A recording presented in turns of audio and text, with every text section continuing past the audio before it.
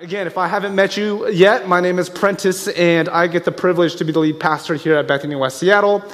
If you are watching online, if you are enjoying the sun right now, and we'll be tuning in later sometime this week or today, regardless, I'm so glad that you joined us as we continue our series on what we call the invitation to wholeness. And it's this conversation we're having in all 6 Bethany locations about what it means and what it looks like to pursue, wholeness, how to be whole, how to experience this peace that we describe, that the Bible describes as shalom. And it's not just this peace that is absent of conflict, because we know that when we are experiencing a peace that the Bible speaks about, this peace of shalom, that the outside world doesn't impact what we feel and experience on the inside, the harmony from the inside and out, head to toe. That is the shalom that we are being invited into through Christ. And so we looked at different ways that we enter into that wholeness. It's to know that we're loved by God. It's to know that with that love, that unconditional love of Christ, that we give that love away to others. And this morning we'll be talking about what it means in light of that to be formed, to be shaped as we live in our lives. How do we go about this idea of formation in the church? If you've been around the church for a long time, it's this idea that we call spiritual formation, and it is part of our wholeness. And so that's where we'll go today. But before we go there, I want to read the text this morning, and we'll pray, and we'll get started. Today's word comes from Romans chapter 12, verse 1 through 2.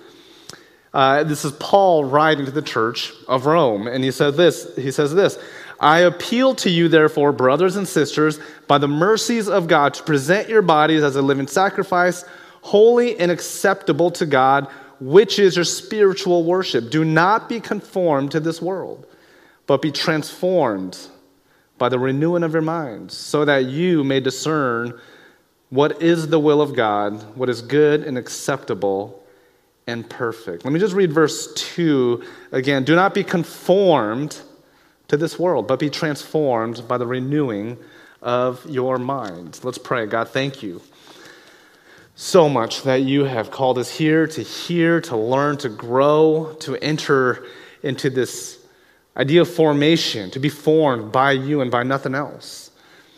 And that as we are formed by you, the world will know that we, again, live by your love, by your grace, by your mercy, and may we give that away freely as you've given to us. In your name we pray, amen and amen. So a few years ago, I was listening to a lecture by one of my favorite authors. His name is Dallas Willard, who had passed away a few years ago. He was a philosophy professor at USC. And being a private institution, he was telling a story where he was teaching a class. And every morning, he would tell the class, hey, God loves you. It was just this simple reminder. God loves you. Then he would pursue the rest of the class.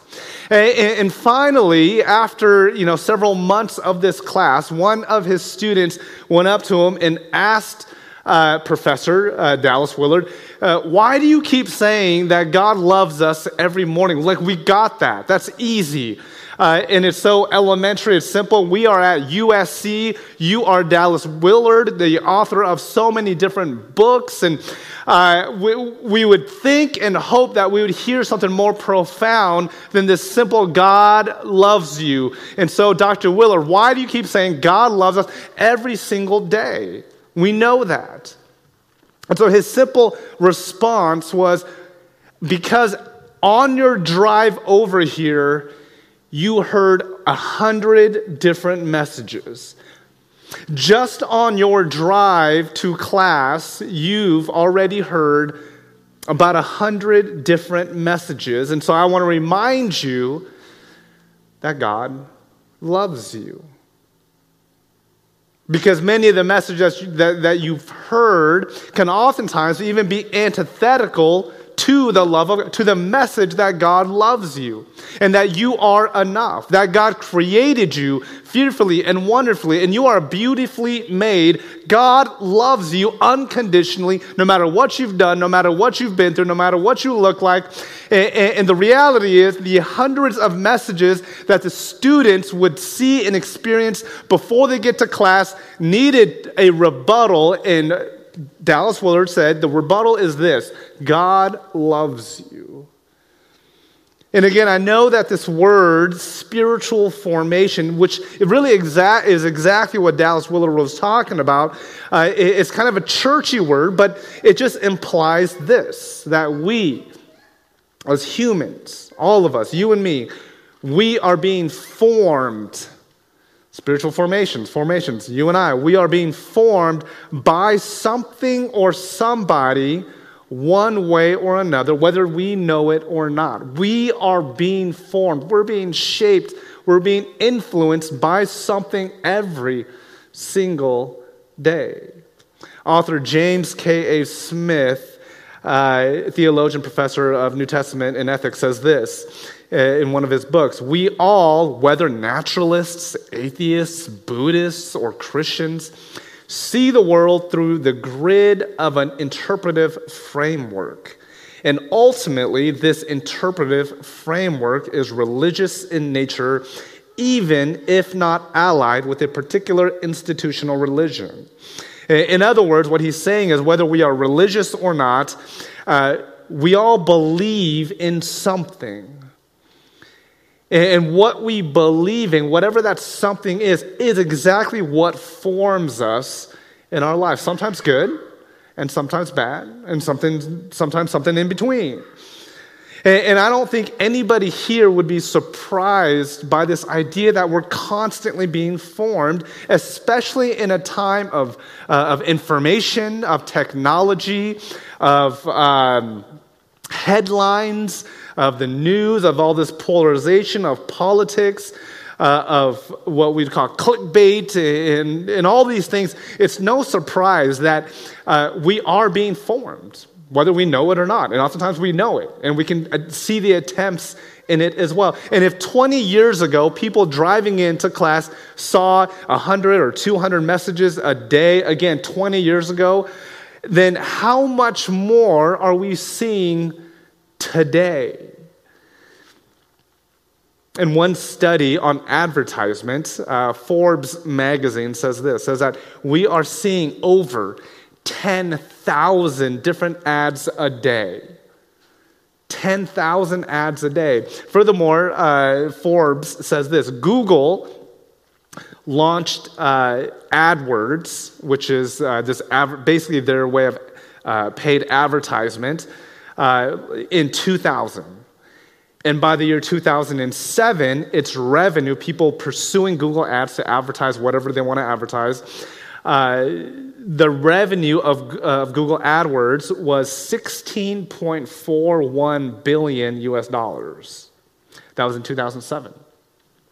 In 2020, that number went up to $146.92 billion. That's almost 10 times between 2007 and the year 2020.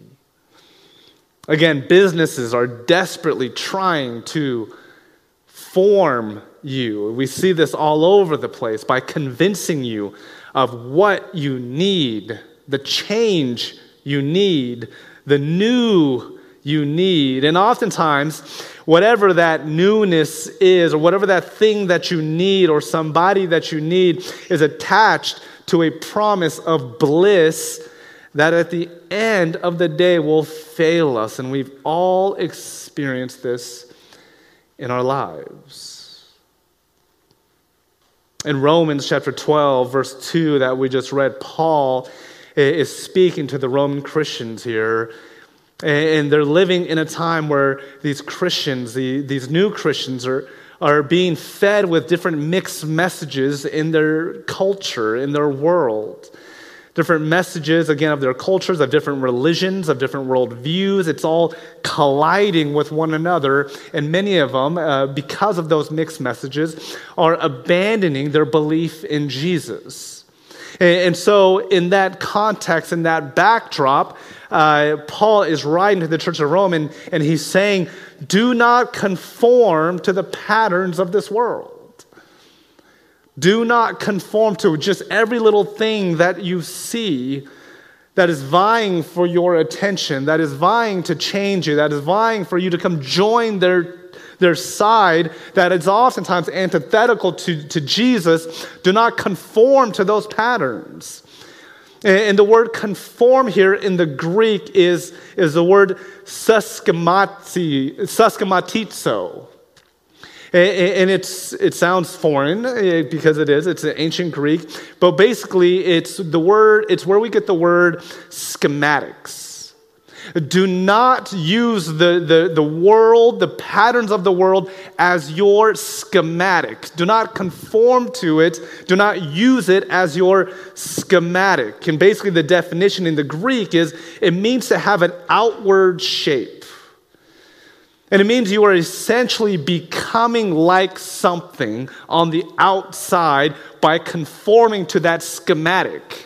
By whatever that blueprint plan is, what you're saying is, I'm going to change my behavior on the outside, abandoning what I believe and what I know, especially about God in this time, and I'm going to follow this schematic of what it means to experience this bliss in life. And again, we've experienced it just as much as the people in the first century, that oftentimes, and really every time, devoid of God, it will lead into exhaustion, and failure, and pain, and hurt.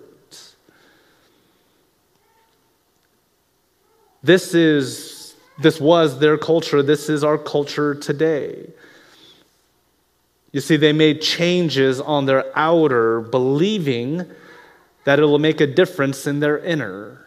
They made a change based off the schematic of the patterns of this world, and saying, as long as I do that, when I fall for those gimmicks or those temptations to be like this religious sect, this heresy that they believed in, especially in the first century, this cult of God, this worldview, this whatever it is, when they fell into this schematic, this patterns of this world, they were disappointed. And the message is clear for us today. Do not conform to the patterns of this world. In other words, be careful in the things that will be shaping you. There's so many things, whether it's advertisement, whether it's social media, whether it's the paper or whatever it is, there are things that are vying for our attention and our allegiance and our loyalty. And the word that Paul is saying, do not use those things as a schematic in order to experience wholeness, shalom, harmony in life, because you will be disappointed. And there's so many things confronting us right now, wanting to form us, wanting to be our schematic. And there's so many, but I want to name just a few this morning for us to be aware of. Number one is this: materialism. Whether you see it on TV, on ads, on social media, it's this belief that as long as I have this, whatever that fill in the blank is, a new house, a new car, a new clothes, new shoes, whatever, then I will be fulfilled. As long as I have the latest technology, the latest phone, the latest whatever it is, then I will be fulfilled. And we know that ends up disappointing us, because there's always going to be something newer. There's always going to be something better. There's always going to be something more improved. And so as long as we're pursuing whatever that material possession is, we're going to constantly be fighting and pushing and running towards the new, the better, the new and improved, and we're just going to be exhausted. And I will say this is a place that I fall into myself. Just a couple weeks ago, I went to New York with some friends, and it was a guy's trip, and it was super fun. We ate our way through the city of Manhattan and Brooklyn and wherever, and I couldn't help but notice that everyone, especially in Manhattan, they were really put together. I felt like there was like this New York at least especially for the guys, this uniform. And the uniform was nice pants, a shirt, and a pea coat. And I don't know what it is about that look, but it just felt like, okay, man, they're put together. They wear nice clothes. They're probably, they seem really cool. And as soon as I got home, I told my wife, Maria, and I said, you know what? I just got back from New York. I come back as a new man. I am going to be a peacoat guy. Okay, well, first of all, I haven't bought a peacoat yet because those are really expensive. But the reality is, when I came back, I had this image where it's like, okay, in order for me to have made it, in order for me to be cool and trendy and like a New Yorker in Manhattan working in finance or whatever, in investments or whatever it is, I have to have a peacoat. And once I wear a peacoat, then I will have made it. Obviously, that is so untrue. It'll require a lot more than a peacoat for me to have made it. So one of the things of many that forms us, or at least that tries to form us, is this lie of materialism, that as long as you have fill in the blank, then your life will be better. Number two, and this is something we've seen especially in the last couple of years, is this idea of tribalism, particularly around politics. What we've seen ourselves do and caught ourselves doing is that we praise ourselves for the set of beliefs that we have, a set of political affiliations we have, and we see ourselves as the hero and demonize those with other beliefs, especially around politics or whatever tribalism that you fall into or categorize yourself into. Now, again, I'm not saying that politics is unimportant, because it is important, because it affects people, and so therefore it is important. But oftentimes we allow the politics to shape us in who we are, especially from the papers and headlines and all these different things. We allow politics, especially as followers of Jesus, we allow the politics to shape our faith instead of allowing our faith to shape our politics. Again, I don't think politics is unimportant, that we should just abandon it, because again, as Pastor Eugene Cho says, he says that politics affects people. And so therefore we should care about the people and the policies around it. But again, our conviction towards that end should be guided in the Spirit of God and how God is calling us to be. But we have been formed, or what is vying to form us has been, again, tribalism, political affiliations. We've seen this even not only in politics, but even in this pandemic. We have masks, no masks, vaccines, no vaccines. And the list can just go on with different things that we've seen that polarizes us, especially in the last couple years. Do not be conformed. Do not use that, what Paul is saying, as a schematic for your identity, for who you are. Materialism, tribalism. Number three, what is trying to form us is pleasure. Now, here's what I'm not saying. I'm not saying stop doing anything that feels good. I'm not saying that. I'm definitely not saying stop doing anything that feels good. But to only believe that you should be doing things that feel good can be destructive as well. It can lead to addiction. It can lead to hurting others for the sake of your own pleasure. Again, I'm not saying knock off anything that feels good, but what I'm saying is do not use that as the only litmus test, as if something that you should continue doing. We live in this world that says that as long as it feels good, you should do it. As long as that you get pleasure out of it, then you should do it. And we've seen that become so painfully damaging, not only to ourselves, but our relationship with God and relationship with others.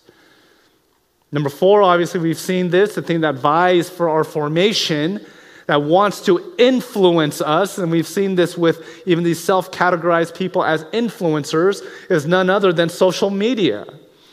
We scroll through mindlessly, and I do this myself, and we end up playing the comparison game saying, oh, I need to look different. I need to be like them. I need more. I want more. What I have is not enough. Look at this happy couple. Look at this happy person, in bliss and harmony and all these things. Why am I not like that? Oh, this influencer has this item, this clothes. I need that too. And this leads to more pain and hurt because of our without, the things that we have without. I need to look like this. I want to be famous even.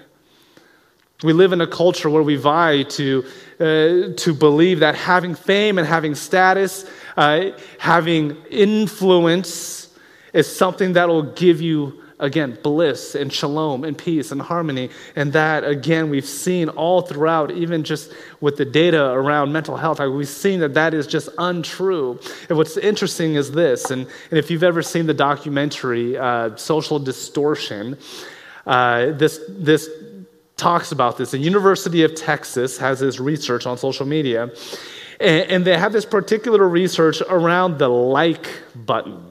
Right, so if you're on Twitter or Facebook or Instagram, there's a like button, and this is what the research shows, that getting likes on whatever your post is releases dopamine in both youths and adults, providing them a rewarding sensation whenever their posts are received well. The impact on the younger people, however, was found to be much greater. For young teens and adults, the impact of the like button can have tremendous personal impact. A number of studies have shown that when young people receive less engagement on their posts, their mental health takes a blow and they become more emotionally distressed. Now, because of the dopamine that it says that it releases, and maybe you wouldn't say this out loud, but you post something and you think it's pretty cool, or a picture or a quote or whatever it is, and you look at your phone or online or whatever it is, and it has 100 likes or this or that or shares or whatever it is. Let's be honest with ourselves. We feel really good about that. I know I do. And the reason why we feel good about that is because there's this release of dopamine. And what we're falling into is this schematic of saying that when you are affirmed by others, when you are liked, when you have influence, when you have, status or positive affirmation, then you've made it and you will experience wholeness and shalom.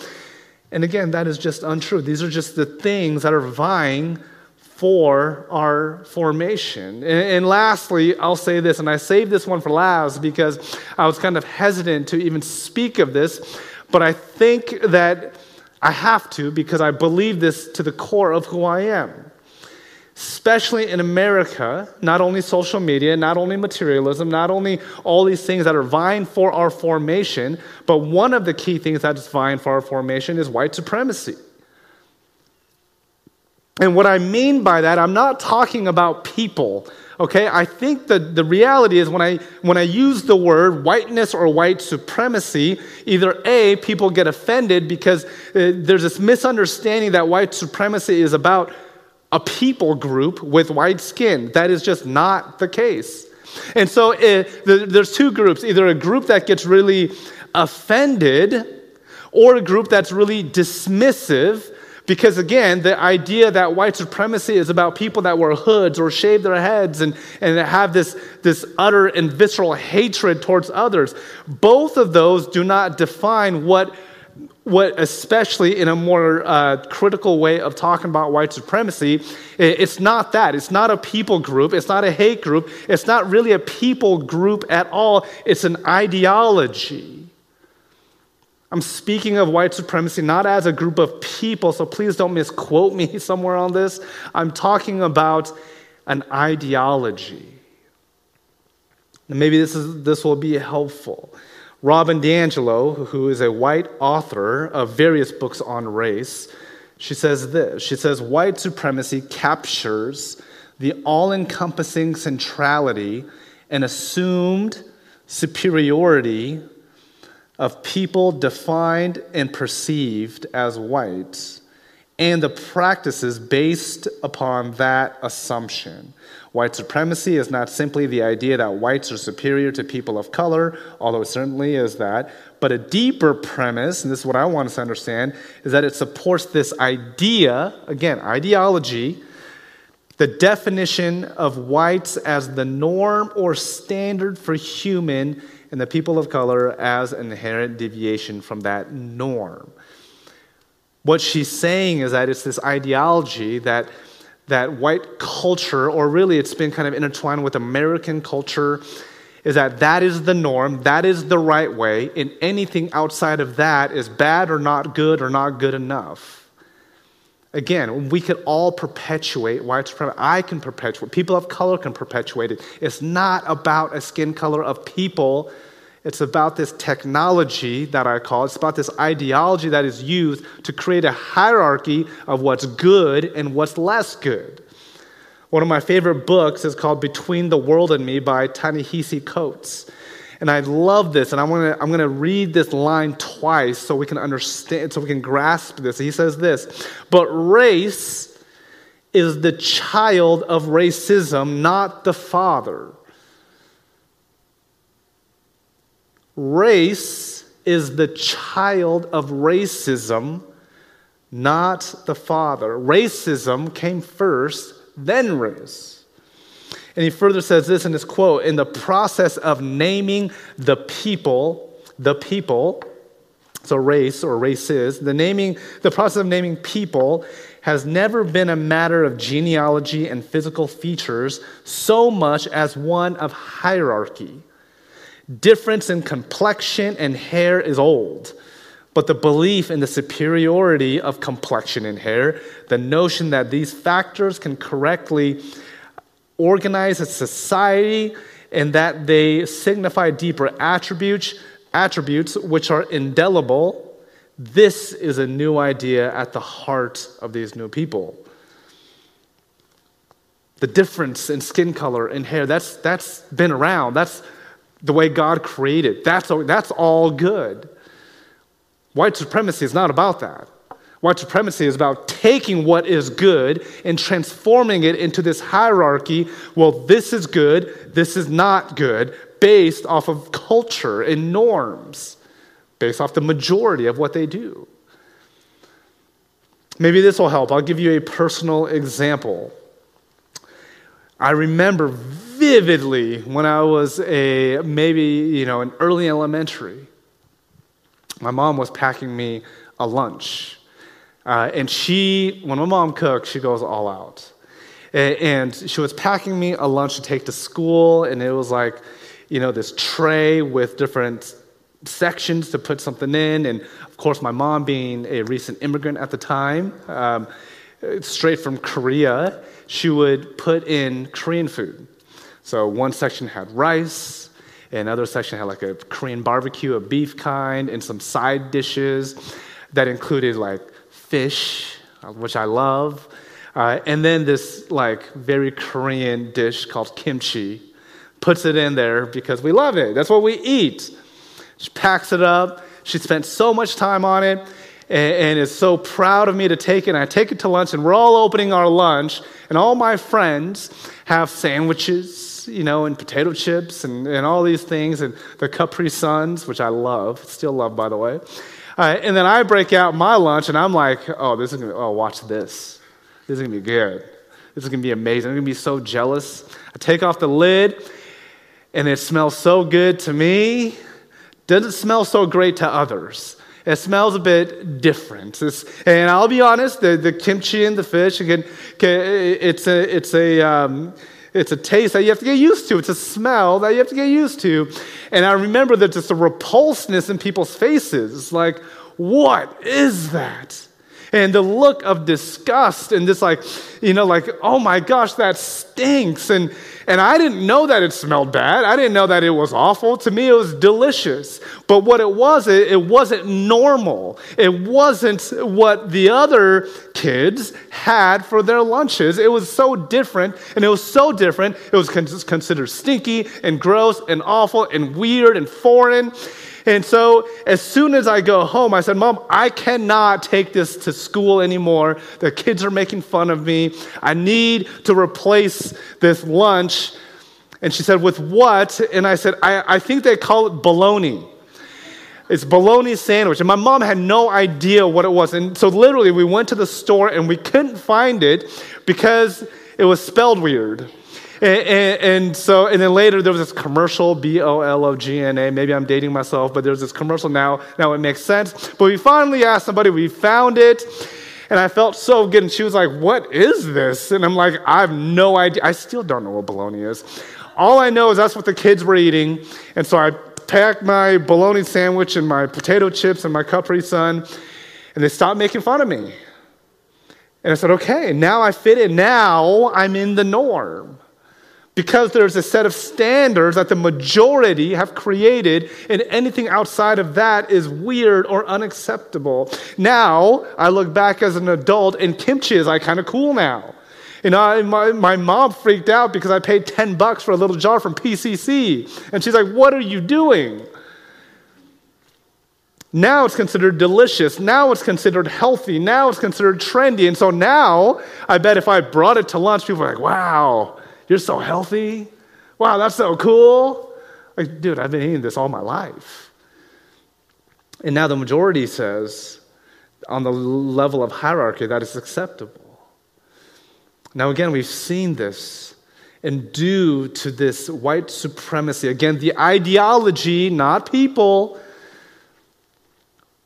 where we get slavery, where we've got segregation, where we've got Jim Crow laws, where we've had Japanese internment camps, redlining that existed all the way from the 70s. That's still really in the paperwork of our documents today. The Chinese Exclusion Act, immigration, mass incarceration, power structures and systems. We see this because of this ideology that there's a hierarchy. And Paul says, again, when there's all these things that we can be tempted to be conformed into, this schematic. What is that schematic that you're using? Maybe it is falling into the schematic of white supremacy. Maybe it is the schematic of materialism. That as long as I have this, I'm good. Maybe it's the schematic of fame and popularity and getting likes on social media and having so many followers. Maybe that's the schematic that you are following. Maybe it's this schematic of fill in the blank of pleasure. As long as I feel good, I'll use that as the template of what's going to give me joy and fulfillment. Maybe it's social media, whatever it is. The question is, what is your schematic that you're using to conform yourself to? And whatever that is, Paul is saying it's time to reverse it, to reverse that thought. The second part of Romans chapter 2, or 12 verse 2, it says, "Do not conform," or use a schematic, "to the patterns of this world, but instead be transformed by the renewing of your mind." Now, if the word conform means schematic, the word transform is this Greek word metamorphosu. That might sound familiar to you. It's where we get the word metamorphosis. And it's a change from the inside and out. So if Paul is saying, do not conform, so do not just change the outer by accepting all these different views or whatever it is that will bring you joy, because that's only going to lead to disappointment. Paul is saying, forget about just the outside to conform with the schematics. Paul is saying, instead of conforming, I want you to transform, which happens from the inside out, not the outside in, by the renewing of your mind. Instead of conforming to the next flashy things, be changed from the inside and out. And he says over and over again, as followers of Jesus, the only way to do this is not just keep grasping and reaching and running towards, but it's actually to surrender. It's the very opposite. It's to surrender and allow the Holy Spirit to work within us. It says, therefore, I urge you, brothers and sisters, in view of God's mercy, to offer your bodies as a living sacrifice, holy and pleasing to God. This is your true and proper worship. You see, another way of describing being formed by something or somebody is our act of worship. Whether you call yourself religious or not, we all worship something. We worship fame, we worship money, we worship possessions, we worship power and structures, whatever it is. You can call it whatever you want, but it's called worship. And what Paul is saying is the right worship is this, not conforming, but being transformed by the Spirit of God. By offering, by surrendering everything we're chasing after and just receiving from Christ. That is our only job.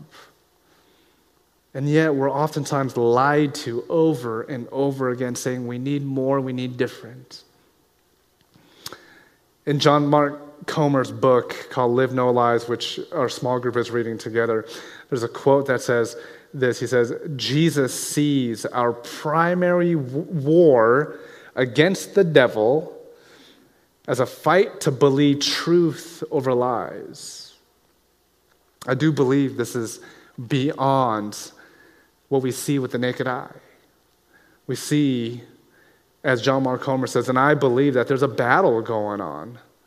That the devil, the evil one, the liar, the adversary, the accuser, whichever way you want to describe this evil force, is trying to create confusion and chaos and lies into our hearts, even in the most subtle ways,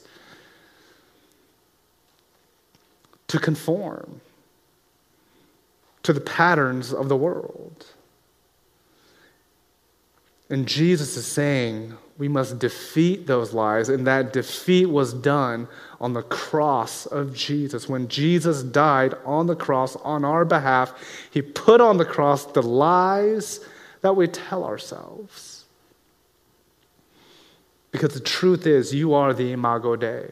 You are created in the image of God. May you believe that and that alone. I know we're running out of time, but I want to quickly just say this. This is what that requires. It requires a reforming of our habits. A reforming of our habits. I don't know about you, but we all have habits. When you wake up, you brush your teeth, you take a shower, or you eat breakfast, whatever it is. We all have habits. And maybe part of our habits is to go on social media. Maybe it is to read the news. Maybe it is to be conformed by something.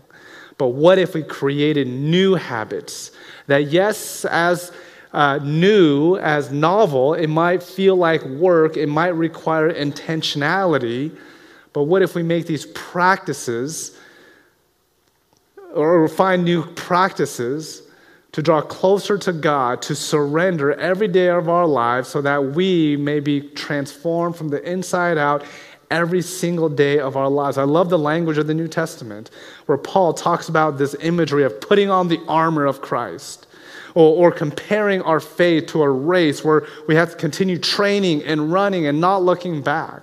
That is our faith in Christ. That is to be what it means to be formed, transformed by the Spirit of God through the life and death and resurrection of Jesus. Is to form our lives around the cross of Christ and to create new habits in our lives. And we call those spiritual disciplines. Maybe it's more prayer. Maybe it's more reading scriptures. Whatever you want to commit to that draws yourself to Christ. Maybe it's experiencing the environment, the nature. Maybe it's being in godly community. Maybe it's having a mentor, having a spiritual leader, whatever it is. What does it look like for us to continually be transformed? And I think what that will require is a new muscle to be worked in our lives. And I don't know what that might be for you, but I know that in this time and age, we need that so much. So as I invite the worship team back up, in a time of reflection, I would love for us to consider the question, what are the schematics of this world? What are the patterns of this world that I'm falling into? What am I reaching for? What am I being conformed into?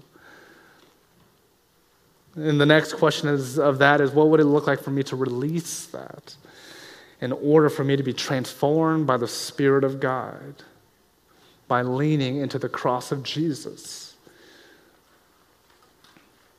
And I think that might require developing some new habits in our lives. More intimacy with Christ. And I say this time after time. We say that we have this relationship with God, but we do nothing to cultivate it. I fall guilty of this. And let me ask you, in what relationship, in what authentic, genuine, loving relationship in your life could you ever get away with that? You probably couldn't. The person would probably create boundaries. The person would probably accuse you of being a bad friend, bad spouse, bad roommate, whatever it is. In what relationship in our lives could we ever get away with just not cultivating, not spending time, just completely neglecting that relationship? Probably none. And yet we do this in our relationship with God. May we be a people of God who pursues relationship, forming new habits, new disciplines to create and cultivate intimacy. So that way we can continually to be transformed by the Spirit of God, but not be conformed to the patterns of this world. May it be so.